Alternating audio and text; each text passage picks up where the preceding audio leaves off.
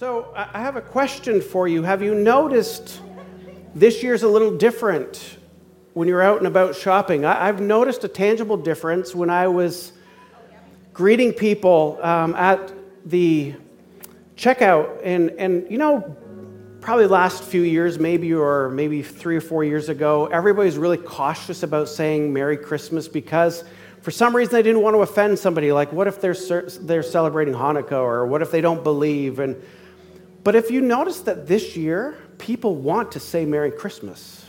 Have you noticed? I've noticed it. I very rarely have I got somebody that didn't want to, like I didn't initiate it. They just said Merry Christmas. It's almost like they were looking for something. They were looking for, like, our world is increasingly getting more challenging, and I think Christmas still offers hope. And they might not know it, but they realize that saying Happy Holidays does not offer any more hope. Raising a glass for another good cheer does not produce hope. Another ugly sweater Christmas party does not produce hope. Let me tell you what. But Jesus gives us hope and peace. Tonight I'm just going to talk a little bit about peace, understanding why that he's been named our Prince of Peace. In Isaiah chapter 9, we have been going through this series and looking at the prophet Isaiah foretold who this Jesus would be. Emmanuel, God with us, this baby that would be born in a manger. And he says this, "For unto us a child is born, to us a son is given, and the government shall be upon his shoulder, and his name shall be called Wonderful Counselor, Mighty God, Everlasting Father, and Prince of Peace." Prince of Peace. Where does peace come from? Where does peace come from?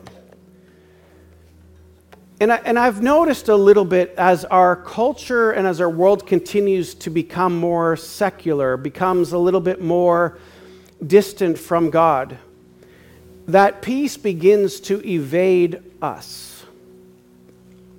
And what's happening is, as a culture, we're looking for peace in all the wrong places. And I truly believe that Jesus equates to peace.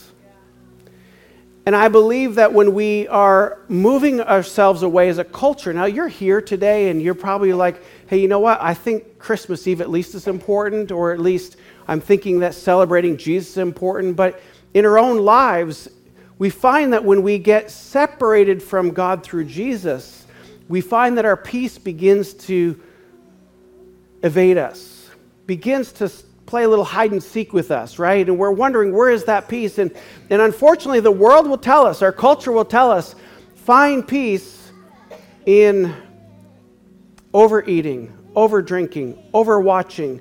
Find peace in some way to somewhat either get your mind preoccupied or keep your feelings in check, and somehow find peace in those places. And there is, I guarantee you, all it does is it keeps us chasing after peace. And this Christmas, I want us to understand where peace is found. I want you to leave here tonight realizing that peace is yours to be had. And you don't need to run far to find it, because Jesus is running after you. I love this scripture.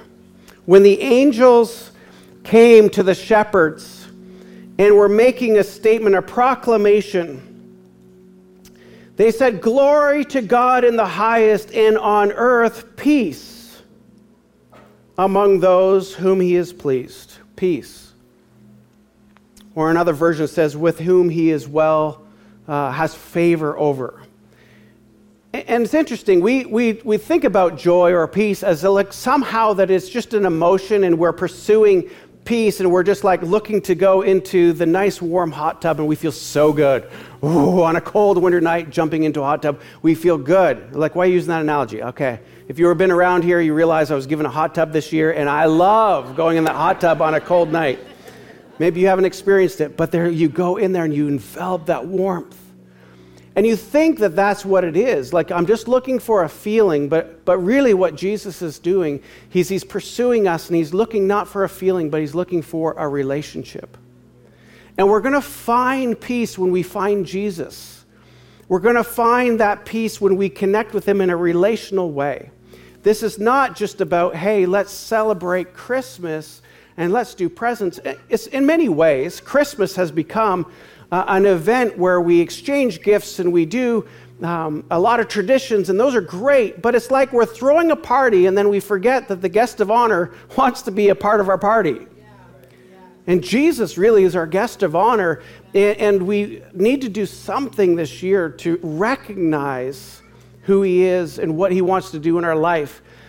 And remember, if you equate Jesus with peace, and our world continues to be in a very anxious place, our culture, the anxiety amongst our young people is all-time high. Why? A lot of factors, but I guarantee you, if our culture and if our families and if our relatives in our towns and our schools begin to approach ourselves coming back to Jesus, I guarantee there is going to be peace. Anxiety is going to go down. Depression is going to go down, and peace will come, and joy will come.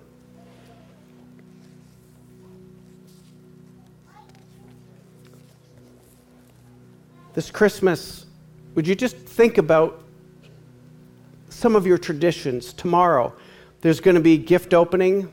There might be stockings. There might be special meals. There might be travel to family and friends. But would I encourage you to find a way to keep Jesus in the middle of your festivities? You might just choose to say, hey, before you open up a gift, can you say one thing that you just really appreciate about Jesus? Maybe there's just like, before you open up your gifts, maybe you read the Christmas story from Luke chapter 2. Maybe there's something of like, we're just going to like, before we tear open the packages, we're going to say, let's just all pray to really invite Jesus into the activities of our day, because he is our peace. And as we've learned that he's our wonderful counselor, he's mighty God, he's everlasting Father, he's our Prince of Peace, he wants to be our friend, he wants to parent us, and he wants to provide the miraculous in our life. And those are all things that are for us, but he wants us to be close to him, to be in relationship with him. Not just celebrate a baby that was born 2,000 years ago and oh, it's the Christmas time again, and we're just celebrating the holiday, we're just celebrating the season. See, I think when people are saying Merry Christmas today, what I'm hearing them saying is like, is there still hope in this world? Is there still peace in this world? Merry Christmas! I hope there is still something to that when we say Merry Christmas, that Christ Mass, that we are celebrating Jesus Christ on this wonderful, wonderful Christmas Eve. On a side note, how many people still do not have power? All the more that I want the peace of Christ in your life. And you are here. You are here. And to all the family and friends who have lent out showers and hot meals, thank you so much. In the Gospel of John, it says this. John 14:27.